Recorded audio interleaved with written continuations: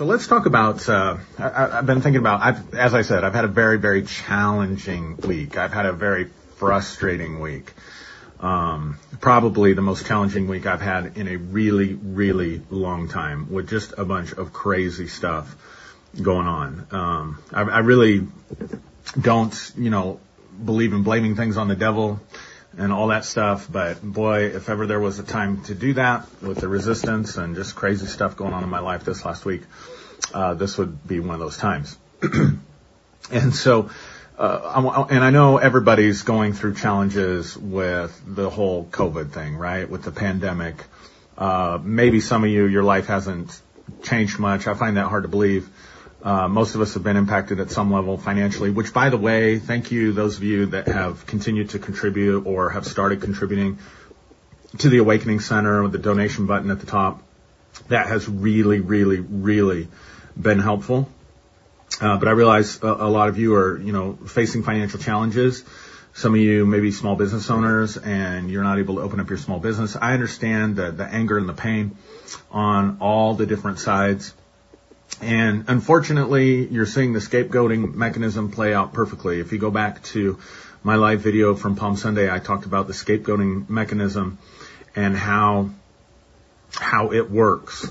How when you get frustrated and you get under pain, you get under tension, you want to find somebody to blame. And oftentimes, then you just dualistically look at somebody as, oh, they're totally evil, they're totally to blame. And we start attacking, because we're trying to deal with our own emotional stuff and come into emotional equilibrium.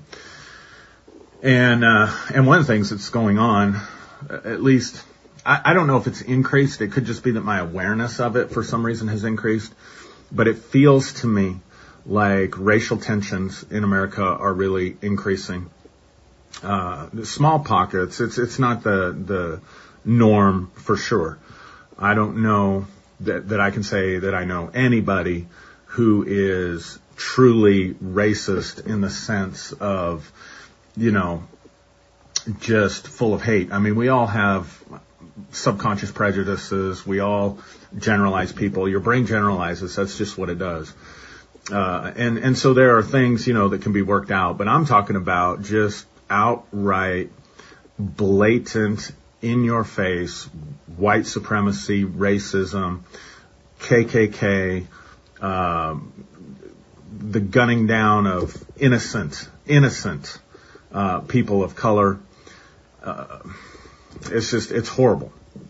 And so anyway, we had to talk about that. I sat down with, as I said at the beginning, with Derek Day and Kyle Butler and Vanessa R. Brooks, and I thought it was a wonderful conversation. So hopefully I'll have that video up later on this afternoon, and you guys can participate in that. But that's also part of the scapegoating mechanism when the pressures and the frustrations and everything gets there. My neighbor across the street this week, we have a chocolate lab that's still a puppy, but he's gotten big enough. He's hard to control. I mean, he's playful. He's hard to control. And my youngest son opened the front door to try to come out. I was going outside with his brother, and he was running a little bit behind. And so Josiah opens the door and tries to come out. And Angel, the chocolate lab, pushes past him and starts chasing a rabbit, a wild rabbit. Those of you that were watching and don't know, we have wild rabbits. So he starts chasing this wild rabbit and goes across the street and ends up on my neighbor's lawn. And so all of us, my two boys, my 8-year-old, my 9-year-old, and my wife, go out and we get Angel right away, actually. Josiah, I was proud of him. He grabbed hold of him and we got him on a leash. So we no sooner have him on a leash, but then our neighbor, who's a total recluse, keeps totally to himself, comes out brandishing a firearm and screaming at us expletives and F words, telling us that he is going to shoot our dog if it gets on his property again. Now, mind you, it's not being aggressive. It's playful. It's just on his lawn chasing a rabbit for maybe 2 minutes. And he comes out screaming the F word and obscenities with a gun, threatening to shoot our dog. And so, you think about that. What level of an asshole do you have to be to threaten a child's pet, to kill a child's pet in front of the child? So Elijah, my son, not one to be messed with, stood up to him, yelled some things back. So then he starts yelling obscenities and F words at my son. Now, granted, he's an old man. He's got a gun. So I'm trying to disarm the situation. I'm pushing, getting my family back over across the street. He starts, hollering at me and challenging me to a fight and stuff. So never one to back down. We didn't get in a fight. Never one to back down, but I did kind of lose my shit and yelled some expletives and stuff back at him. And, so anyway, my point is people are under pressure. And you know what they say about pressure? It's going to bring out what is inside of you, for good or for bad, right? And so my point is, when we get under this stress, we get under this pressure, our emotions build up, our negative emotions build up. And if we don't know what to do with those things, then we are going to have episodes like that. And eventually we're going to see more and more violence. The riots that we see right now are going to become violent, more violent. That's just the trajectory that we're on. That's just the nature of things. I saw a thing on Twitter yesterday with a news reporter who was covering a Trump rally, and he's filming it live, and I could not believe the vile, vicious language, and he had to have security guards around him just because he was a news reporter. They were shouting fake news at him. They were using the F word and expletives. They were all up in his face. And he's simply there recording. He was a local anchor or a local reporter, simply sitting there covering actually their rally and giving them some press and some airtime. But the anger out there, the hostility out there is just absolutely scary. But again, it's the scapegoat mechanism at work. And I talked about this Palm Sunday. We get under that emotional pressure. We have to find someone to blame. We have to find someone to vent our anger at. And the more powerless that we feel, the more angry we become, the more powerless that we feel, the more we vent that towards someone else. And so what actually happens is we end up devolving or descending rather than spiritually evolving or ascending. And so we have to evaluate ourselves and our situation and decide what kind of person, how do we want to use this time? What kind of person do we want to become? See, we get stuck in these survival mechanisms, and we react emotionally and we think emotionally, and there's so much information out there right now that's manipulating people's emotions that is absolute propaganda. You know, one of the things that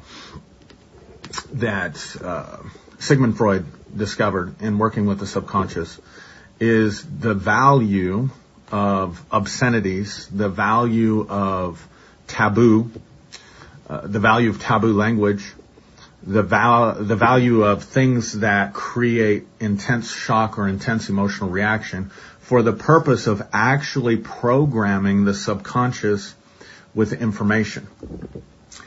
And so anything that creates shock opens a door to the subconscious, and the subconscious cannot think critically, and so they use associations. So here's how propaganda works.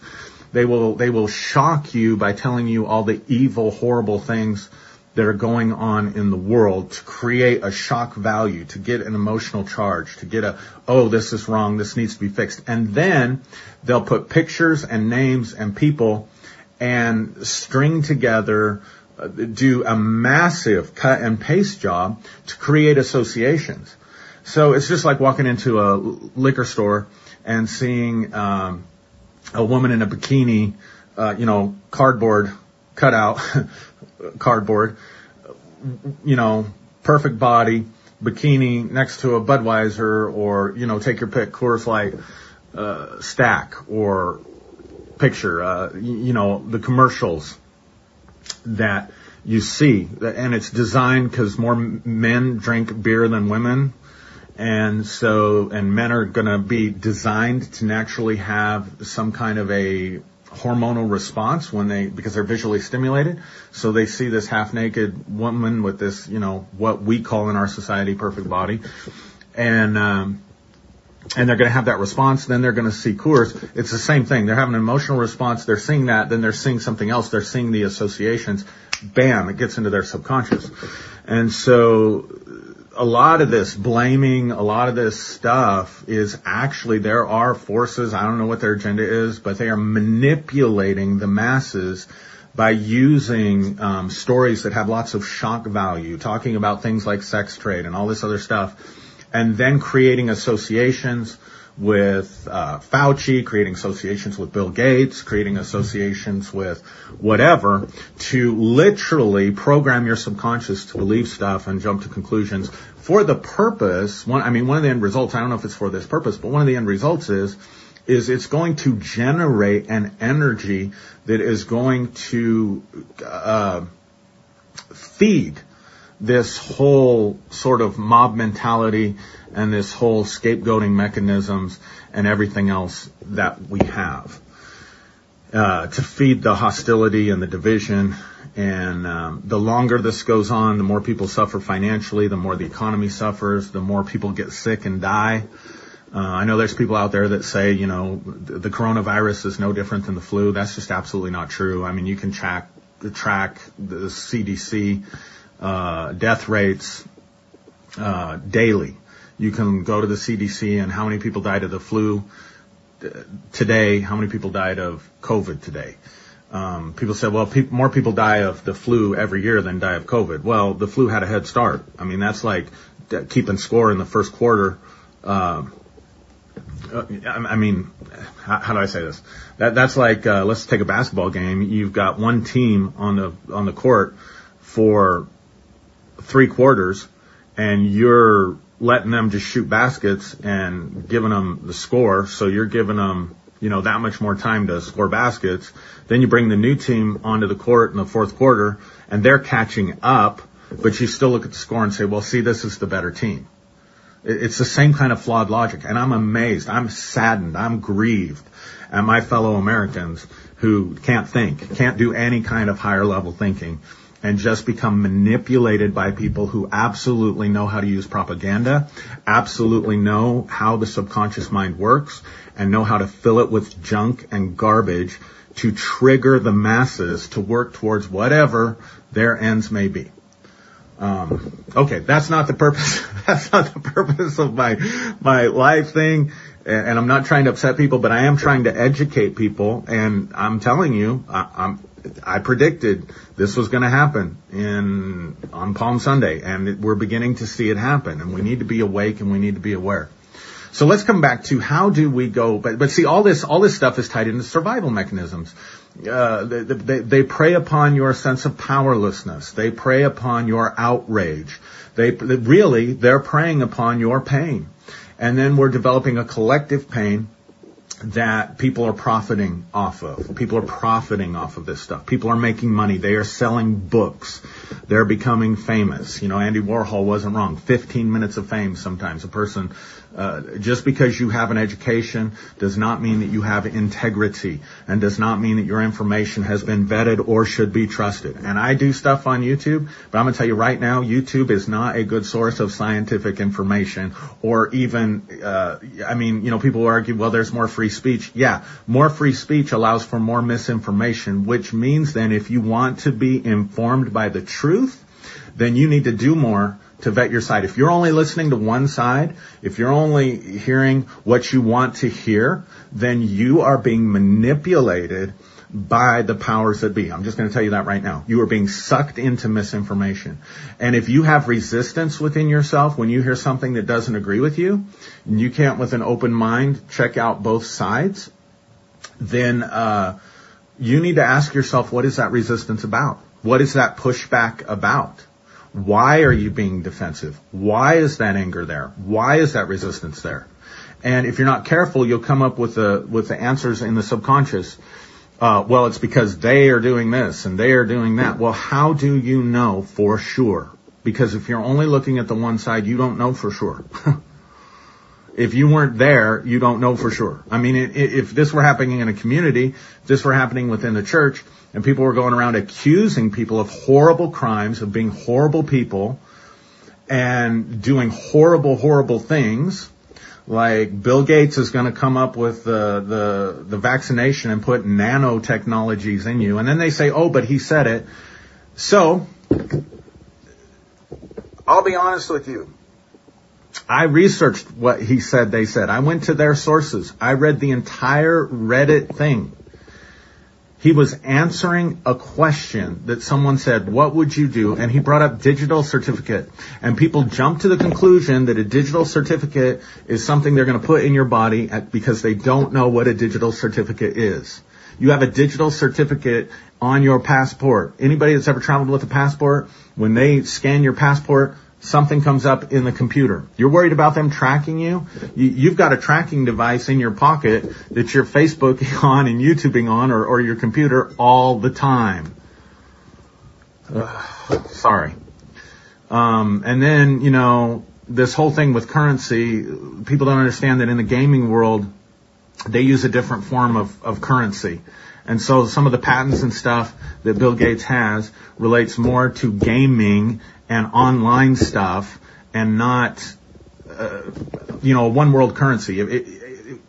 You know absolutely nothing about Forex. Just go look up Forex, Forex, and then tell me we're going to have one world currency. Okay, I'm sorry.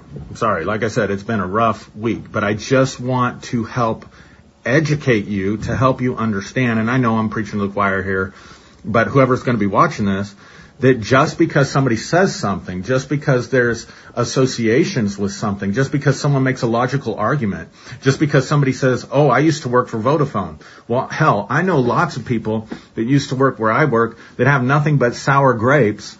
And well, I don't know lots, but I know a few, and all you guys do too, that have nothing but sour grapes. And you know as well as I do that there are people that they don't care about the truth. They just want to put stuff out there, or they want their fame for 15 minutes. Or how do you even know he worked for Vodafone? And how do you know it's the real guy?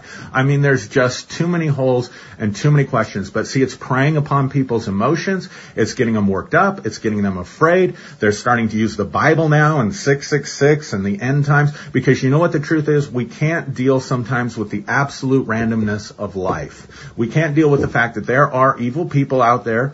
There is sex trafficking out there. There is corruption in banking and medicine and the media, the government, the church, because human beings are not perfect, because a lot of them are just motivated by selfish motives and are serving themselves. But it's random. Viruses are random. Let me tell you something. They say, well, this virus was a bioweapon manufactured. Let me just say something. If this is a bioweapon, I don't fear those people at all. I don't fear them at all, because they did a crummy job making a bioweapon. Because first off, we're finding out that a lot of people who do get the coronavirus are completely asymptomatic. They're spreading it, but their immune system is doing an okay job fighting the thing off. And the other thing that we know for sure is that most of the death rates are coming out of nursing homes and affecting people by age, particularly the older generations. So who makes a bioweapon that's going to kill off the weak and do almost nothing to the strong? I mean, that's just logic, right? So we have nothing to fear from those people if it was a bioweapon, which I don't believe for 1 second that it was. But anyway, I'm not an expert for sure. But I've seen no proof, no credible proof at all that would indicate anything like that. All right. Off my rant with that. What kind of spiritual practices can we use to manage this stuff? And what kind of spiritual practices can we use to go from surviving to thriving? Because we are in a crazy world. And so what can we do on a practical level that can bring about change in our lives? So let's talk about prayer and meditation, because those are two that people are pretty familiar with. So prayer, for most people, is talking to the guy in the sky. I don't know any other way to say it. And trying to convince this God that we think lives up there in the heavens, trying to convince this God that he should do something for humanity. He should do something on our behalf. Now let me ask you this question, and this gets into a lot of issues, but let's say that God is allowing all this craziness. God is allowing all this economic pain, financial pain, people to get sick and die, people to be misinformed and misled, sex trafficking, hunger, all this stuff. But somehow, or whatever's going on in your life, maybe you had a child that's sick. Maybe you're facing sickness yourself. Maybe you had a dream job or dream company, and because of what's going on, you're facing financial devastation. Take it on any level. And the idea of prayer is that if we can, I don't know, pester God enough, say the right words, get the right magic words, get enough people to vote, that somehow this God who's able to fix all this stuff is suddenly going to say, oh yeah, I really ought to do something about the coronavirus down there. Or, oh yeah, I really ought to do something about Aaron's situation down there. Or, oh, I really need to help, heal this person with cancer. Think about it logically. How does that work exactly? How does that work?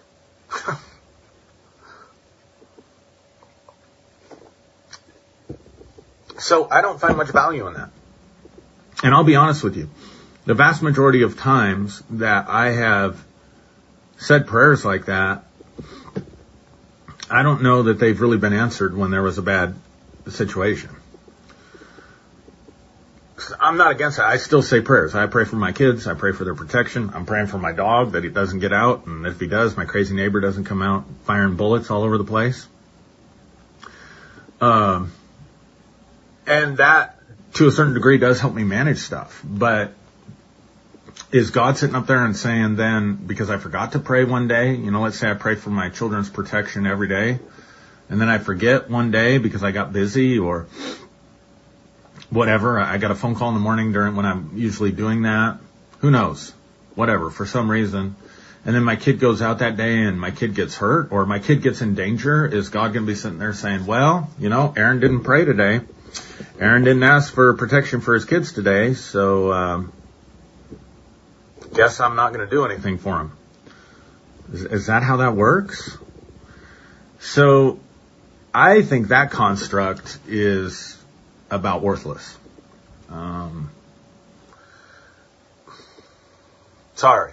I'm not trying to take away something from you. I told you I had a really challenging week, and so I'm just in kind of a crazy mood. So I don't know if we'll keep this or delete this or what. You guys will have to give me some feedback, because I do want to put some stuff out there that's helpful for you. Maybe shock and awe a little bit for some of you, maybe making some of you think, or maybe it just seems like I'm rambling. I'm not sure. But, cause I can't see the comments if there are any. So that kind of praying and stuff isn't very helpful. Now I find meditation, any kind of meditation, to be very helpful. And I do believe that we can do things, I've been stressing this, that we can do things, that we have a tremendous amount of potential, divine potential, tremendous amount of power inside of us. And that's what I think a lot of this stuff is designed to do. A lot of this stuff that I'm talking about is designed to tap into our feelings of powerlessness. And when we feel powerless, we get stuck in survival mode. We're definitely not thriving. We think that everything's happening to us and there's nothing that we can do. And I honestly think the agenda, whoever's running it, is to, or if there is organization to it. I mean, anybody that thinks you can get tens of thousands of people together to work on a conspiracy has never been a boss, has never been a project manager with more than 10 people. I can tell you that for sure. Just try getting 10 or 12 people to work together on a project, keep their mouths shut about it, whatever. And you're talking about massive global conspiracies. I don't know. I mean, wow, you got a lot of faith in human nature, in the goodness of human nature, for people that are that selfish and wicked and evil to be able to come together and work together to accomplish that. I'm impressed.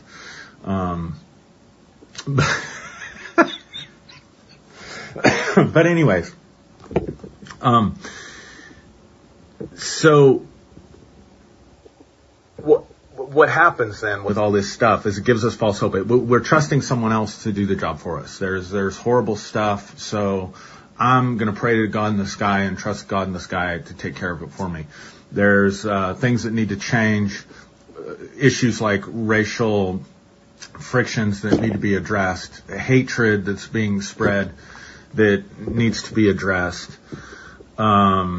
maybe a global problem like a new virus or new disease that needs to be worked on, and lots of problems that need to be solved. That's on a global, massive scale. What about in your personal life? What about problems that need to be solved in your personal life? You have the power and the potential to reshape. You and I have the power and the potential to reshape reality, to become a healing presence, to become a solution, to use these challenges for our own personal growth and transformation and evolution.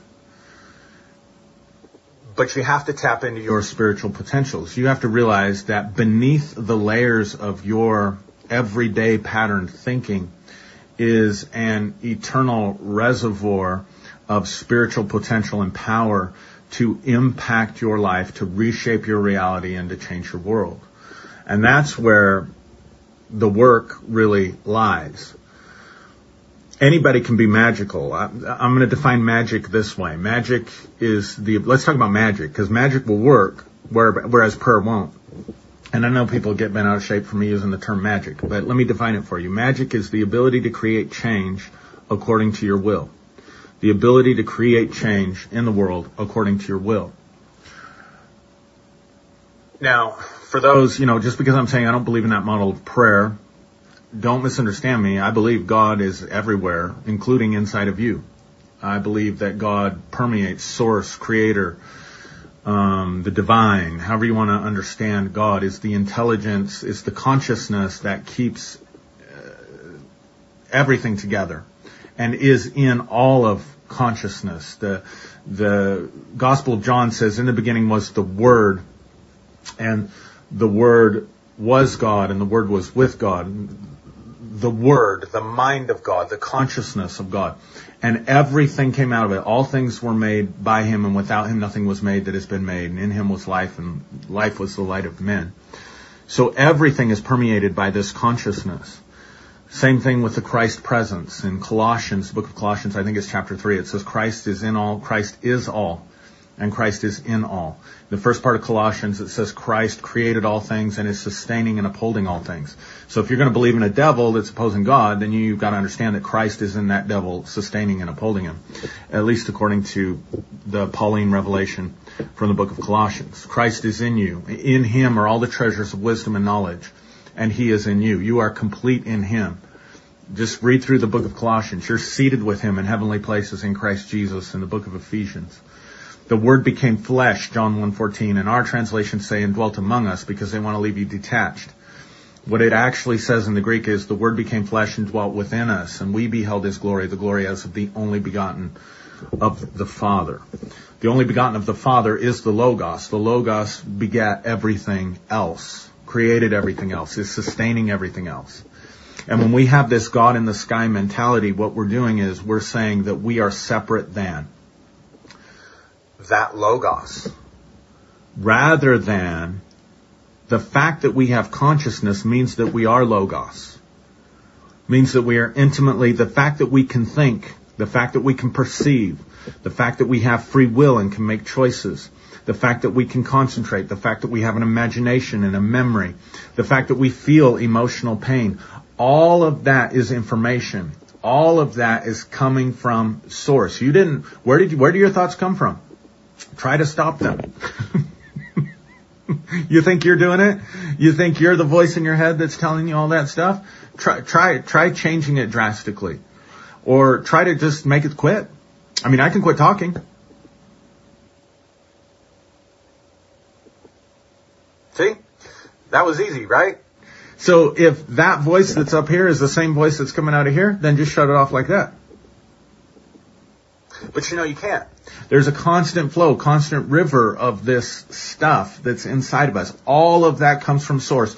All of that comes from the Logos. Yeah, so what I'm trying to say is that everything that you see has consciousness in it.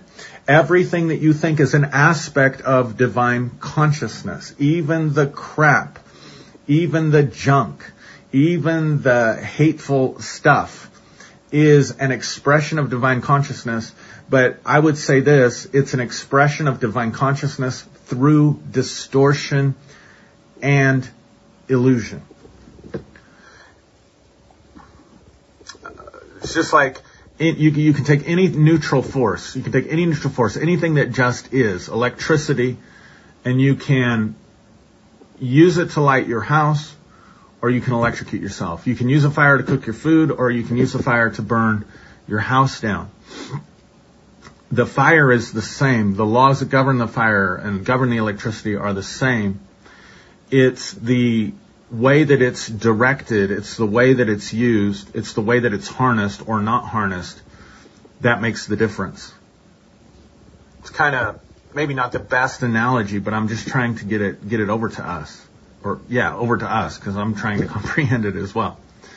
So here's my point. You can use the power of your mind, the power of your thinking, the power of your imagining, the power of your focus and concentration to manipulate, reshape, and shift reality. And oftentimes we're doing it without realizing it, because the truth is you can't not do it. So whatever you're putting your energy into, you're putting an output that is being picked up and participating in and with the mind of God. There is no separation. There's only the illusion of separation. So then how can we use spiritual practices to develop this? Because here's the thing. Your surface level thinking and my surface level thinking, that voice that goes on in our head, the way we think about the world, a lot of it, in fact, almost all of it, is programming. We are programmed by other people. We are programmed by family members, by cultures. Even just me saying this probably is triggering some sense of powerlessness or hopelessness inside of you. That's not my goal. My goal is to get you to see that you are stuck in a mode of consciousness. And if you want to tap into Christ, if you want to evolve, if you want to become more enlightened, you're not attaining anything. You're not going to become anything other than what you already are. But what you already are is like a package that hasn't been opened yet. So there has to be a spiritual unfoldment. So let's come back to magic. Magic is the ability to make change according to your will. So let's look at it this way. It's the ability to make change in your environment according to your will. But you will never be able to work magic until you become a mage.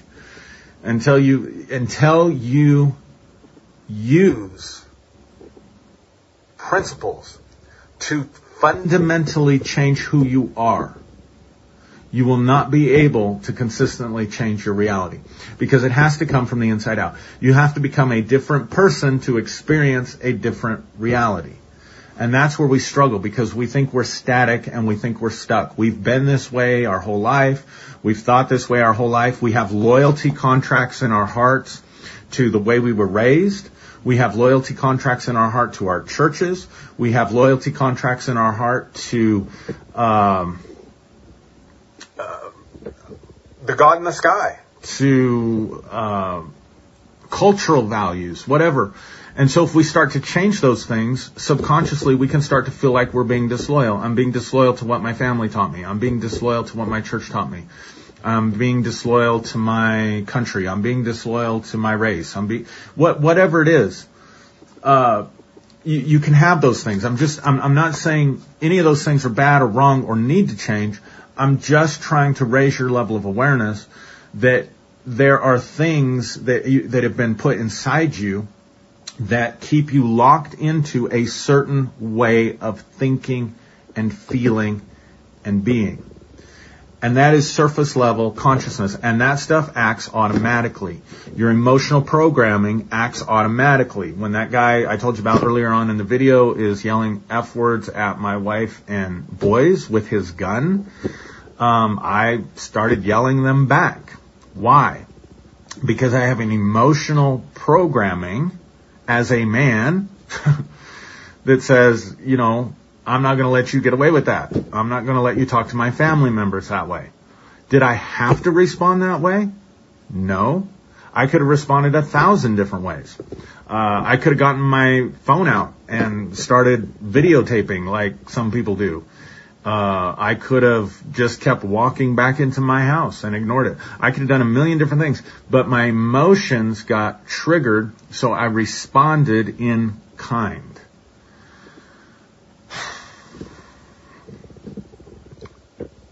Because that's operating at that surface level. You understand what I'm saying?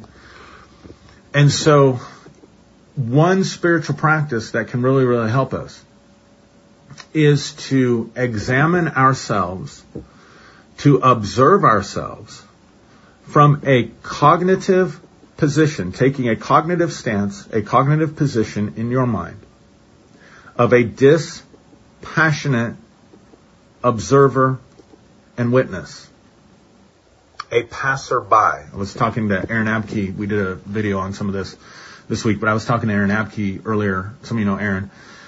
And in the week, and I think it was Aaron. I've had too many conversations. Maybe it was Derek. I can't remember. But somebody I talked to, some very wise person that I talked to, was talking about being a passerby.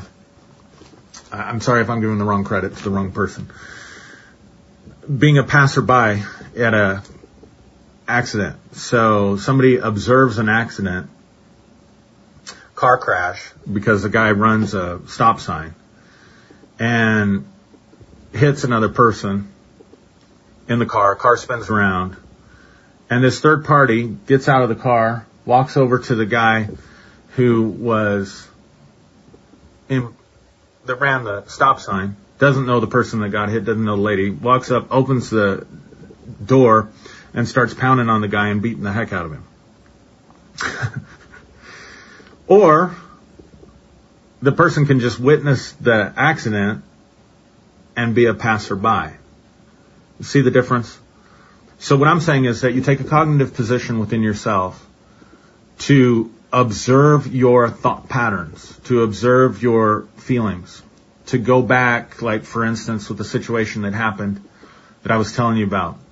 A spiritual practice would be for me to go back into that situation and observe the feelings, observe the anger, observe how ridiculous it is, observe the whole situation, what's going on inside of me, what am I thinking, what am I feeling, and just observing that to give myself what I call cognitive space to realize that all this stuff that's going on is just like a theater. It's like being in a movie theater.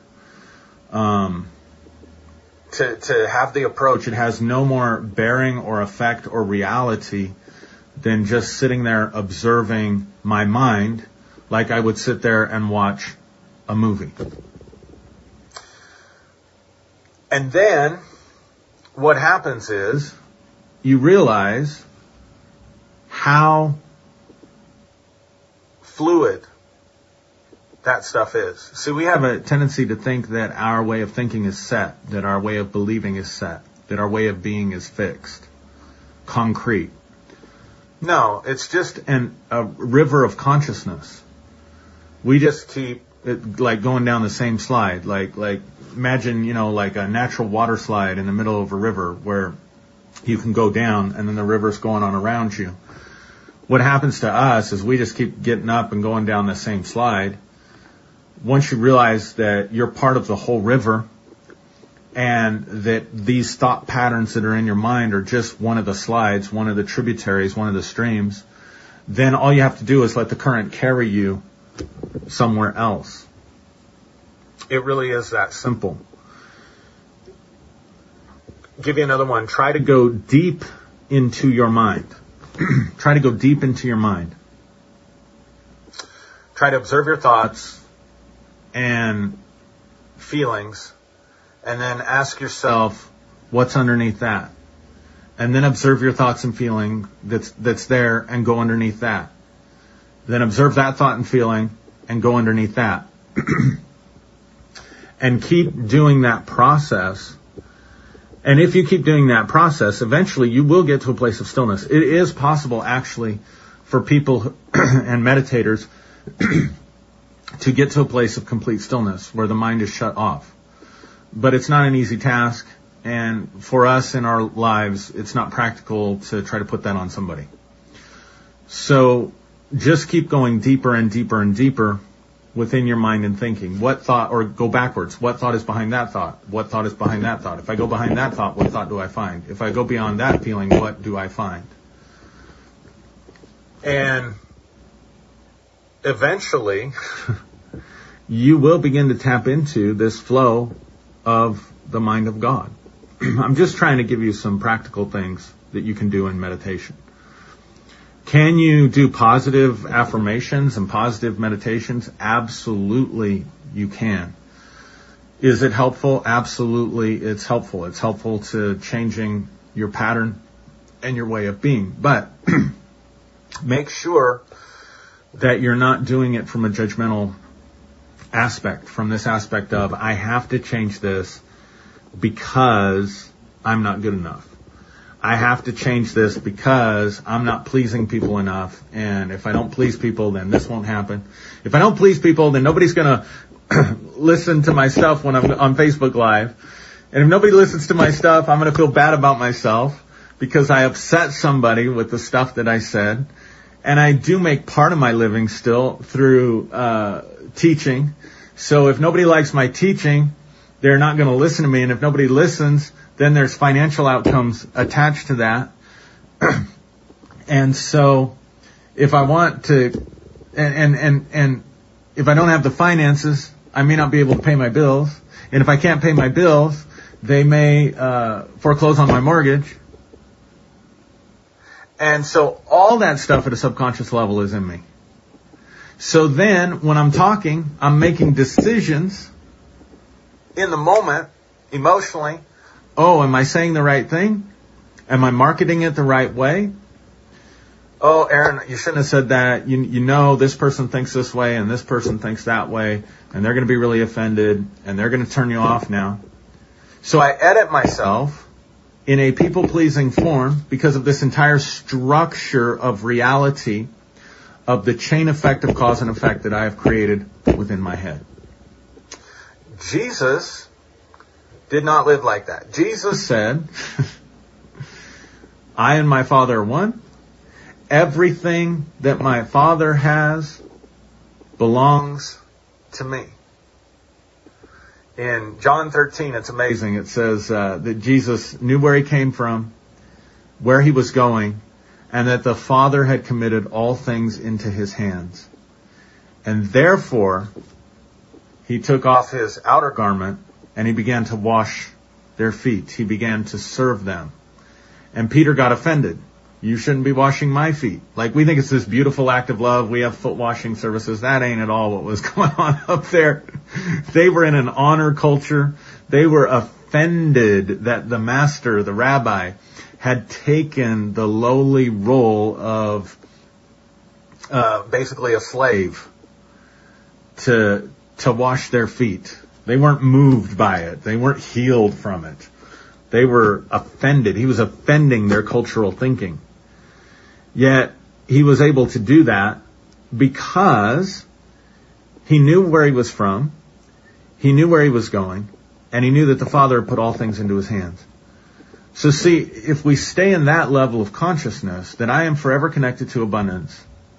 And what if this is true? What if I can get into a right flow of a stream of consciousness of abundance, to believe that what I need will show up when I need it, that what I want will show up when I need it, and I don't have to have it before then. Try that. Try not having the money in the bank 2 days before your mortgage payment is due. You get it? What's going to be going on in your mind? Oh my God, this is going to happen, then this is going to happen, then this is going to happen, then this is going to happen. Because we've been taken captive in our beliefs about cause and effect. I know people who have. I know there have been seasons in my life where I've done it better than others. Not other people, but other seasons. And I know other people that have done it longer and way better than me, of just being in that flow of abundance, that consciousness of abundance, where if they don't have it in the physical world, it does not move them mentally or emotionally. And because they're not moved mentally and emotionally, because they can stay in that river of abundance, thinking, then abundance just shows up for them.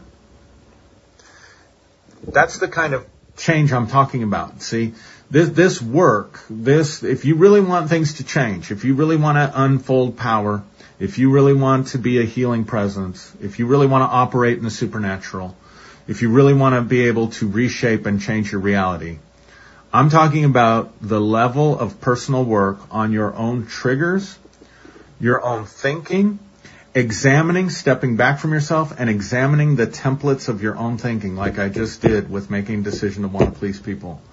That was an entire template that I gave you that's governing one small decision.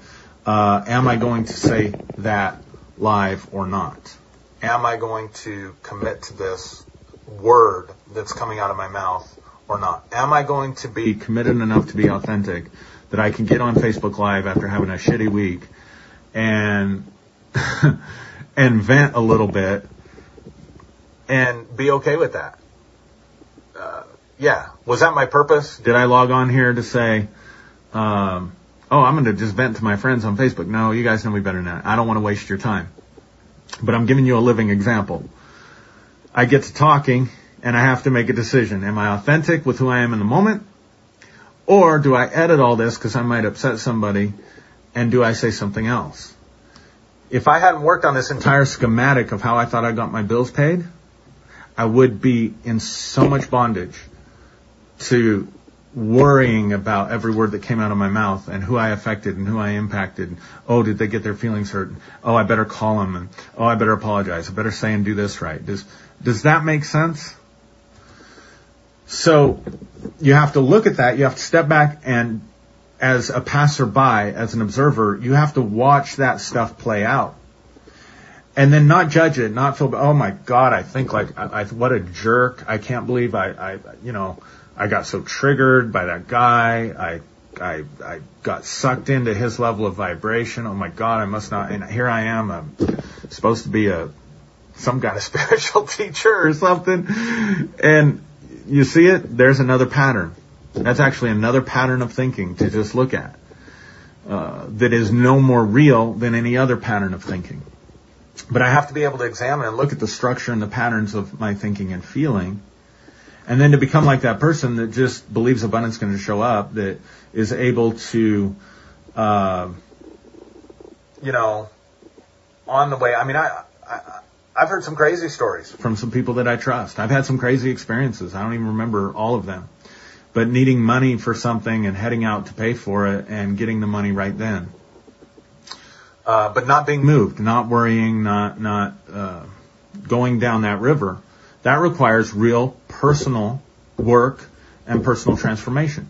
So being able to see it, being able to observe it, being able to observe the feelings that you're having inside of you, being able to observe the emotions, being able to observe the pain body without getting stuck in the story that goes along with that pain.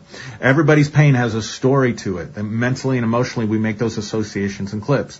But by stepping back, you can separate the story from the feeling and realize the pain is just neurological sensations that you're having in your body. All anger is some kind of neurological sensation that you are experiencing at a physical level. Every emotion is in your body. Every emotion. Every emotion is in your body. And if you quit thinking about it as anger and you start thinking about it as tension, you start thinking about it as tight muscles, you start thinking about it as an elevated heart rate, you start thinking about it as elevated breathing, you start thinking about it as blood rushing to various different centers of my body that's causing heat. I'm wanting to speak to defend myself, so my blood is rushing all the way to my head, and it feels like Tabasco sauce in my ears, but that's just the blood rushing up into my ears. And I allow myself to just feel and experience those sensations for what they actually are. Tense muscles, elevated heart rate, elevated breathing, blood coming up, energy building up inside of me to put me in the fight or flight.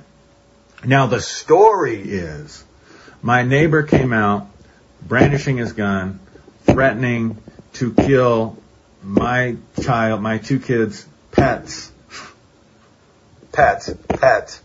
who is completely harmless and friendly, in front of my kids, then yelling obscenities and the F word at my 9-year-old son, because my 9-year-old son got triggered. See, my story then gets anchored into that emotion, but they're completely separate things. But if I keep replaying that, because I can feel it now, I start having the same chemical reactions, the same neurological reactions in my body. I can separate out the story and just deal with the neurological reactions if I learn to detach from stuff and say, okay, I'm not going to tell myself that story anymore. Then I can deal with the emotional stuff. Then I can look at the structure of the story. Do I want to keep telling myself that story? Not really. Is the story pleasant? No, not really. So I take myself out as a character of the story by simply looking at my thinking. Then I can shift my state. Well, what kind of story do I want to tell? What kind of story do I want to write? I can start thinking about my future. What kind of story do I want to write? What kind of person do I want to be? Well, I can use it this way. I don't want to be the kind of person that gets drug into a low vibration. I want to be able to respond to situations from a higher vibration. Okay, great. Let's look at how that happened. So I have some core beliefs about cause and effect. I have some core beliefs about what it means to be a man. I have some core beliefs about some deep values. I can start looking at those things and saying, are these serving me? How else might I think about these things? How else might I reshape my reality by reshaping my thinking and my believing so that I could respond, so that I can hold on to my values? I think I do want to protect my family. I do want to protect my children. I don't want my kids to not stand up for themselves by modeling not standing up for them. Those things are important values to me. So I can hold on to the values and then say, well, what else is around that? And how else might I play that out from a higher vibration? And I can go into the theater of my imagination and I can think of different ways to play it out. Not from this anger of, oh, I should have done this, or oh, I should have said that, or I wished I would have done this. Not from a place of regret or condemnation. Oh my God, I wasn't spiritual at all. I wished I would have handled it totally differently. That's the kind of work that it takes. And sometimes you got to get a coach. Sometimes you got to get a counselor. Sometimes you got to get a therapist. Sometimes you got to get somebody that can help you through the process. Because some wounds are deep. Some traumas are bad. All trauma is bad, but some are worse than others. Some can mess you up and make it difficult for you to function. So you may need to get some help. From somebody that knows what they're doing. Beware the naked person who offers you their shirt. Beware the person who can't pay their bills who tries to tell you financial advice. Beware the person who doesn't have a medical degree who tries to tell you about the coronavirus. You get the point. That's just foolish. Beware the naked person who offers you their shirt. All right, gang. I'm going to go back through when I can see the comments, read the comments. I'm sorry if I wasn't more interactive. I was rambling all over the place. I hope that there was something here that was valuable for you, that you were able to take with you. I do want to encourage you to use this time to develop your own spiritual practices, to spend time meditating, spend time changing yourself from the inside, spend time looking at your thought structures and your belief structures. Spend time examining how you believe about cause and effect. Take a problem or a situation that you have feelings about. I mean, let's say some of the stuff that I said really triggered you. Maybe you totally disagree with me on some of the stuff that I said at the beginning, and you got upset. That resistance is coming from someplace inside of you. What is causing you to experience the resistance to someone else who has a different frame of mind from you? What is causing you to push away from someone who thinks differently than you? How is it a problem for you that I think the way that I think? What's causing that resistance? Just look at that and examine that. What's the thinking behind it? What's the emotion behind it? What's the physiological process behind it? Is it serving you? Is it helping you? Is it enhancing your life? Is it producing joy for you? Is it producing love? Feel the energy of that resistance. Is it an energy you want to operate out of? That's the kind of stuff I'm talking about. So anyway, love you guys. Thank you so much for taking the time to listen. Those of you, I know this was a little bit different. Those of you that are watching later, thank you for taking the time to listen. Sorry if I wore you out with my rambling. But again, I'll be back next week. As far as meeting publicly with the Awakening Center, we're going to follow the government guidelines and recommendations. And so we're just going to wait till the end of this month and see how things play out. I, for one, have known lots of people that have had COVID. It's not something I want to get. It's not something I want to bring home to my son that has asthma. It's certainly not something I want to expose anyone in our gatherings who may be vulnerable or immunocompromised. Even in New York, it's hitting kids neurologically weeks after. I actually had a friend who had a young, healthy son who ended up in the hospital because of a neurological reaction that came about later. So we want to be wise. We don't want to be foolish in what we do. Not everybody's at the place of faith that you are. I can hear somebody out there thinking, well, we'll just rise above it in our vibration. Well, good for you. Your vibration may be higher than somebody else's. And so we want to be considerate of the entire bigger picture. But we do want to get back together. So, right now they're suggesting you limit it to services of 10 people or less. There's really no point in doing that.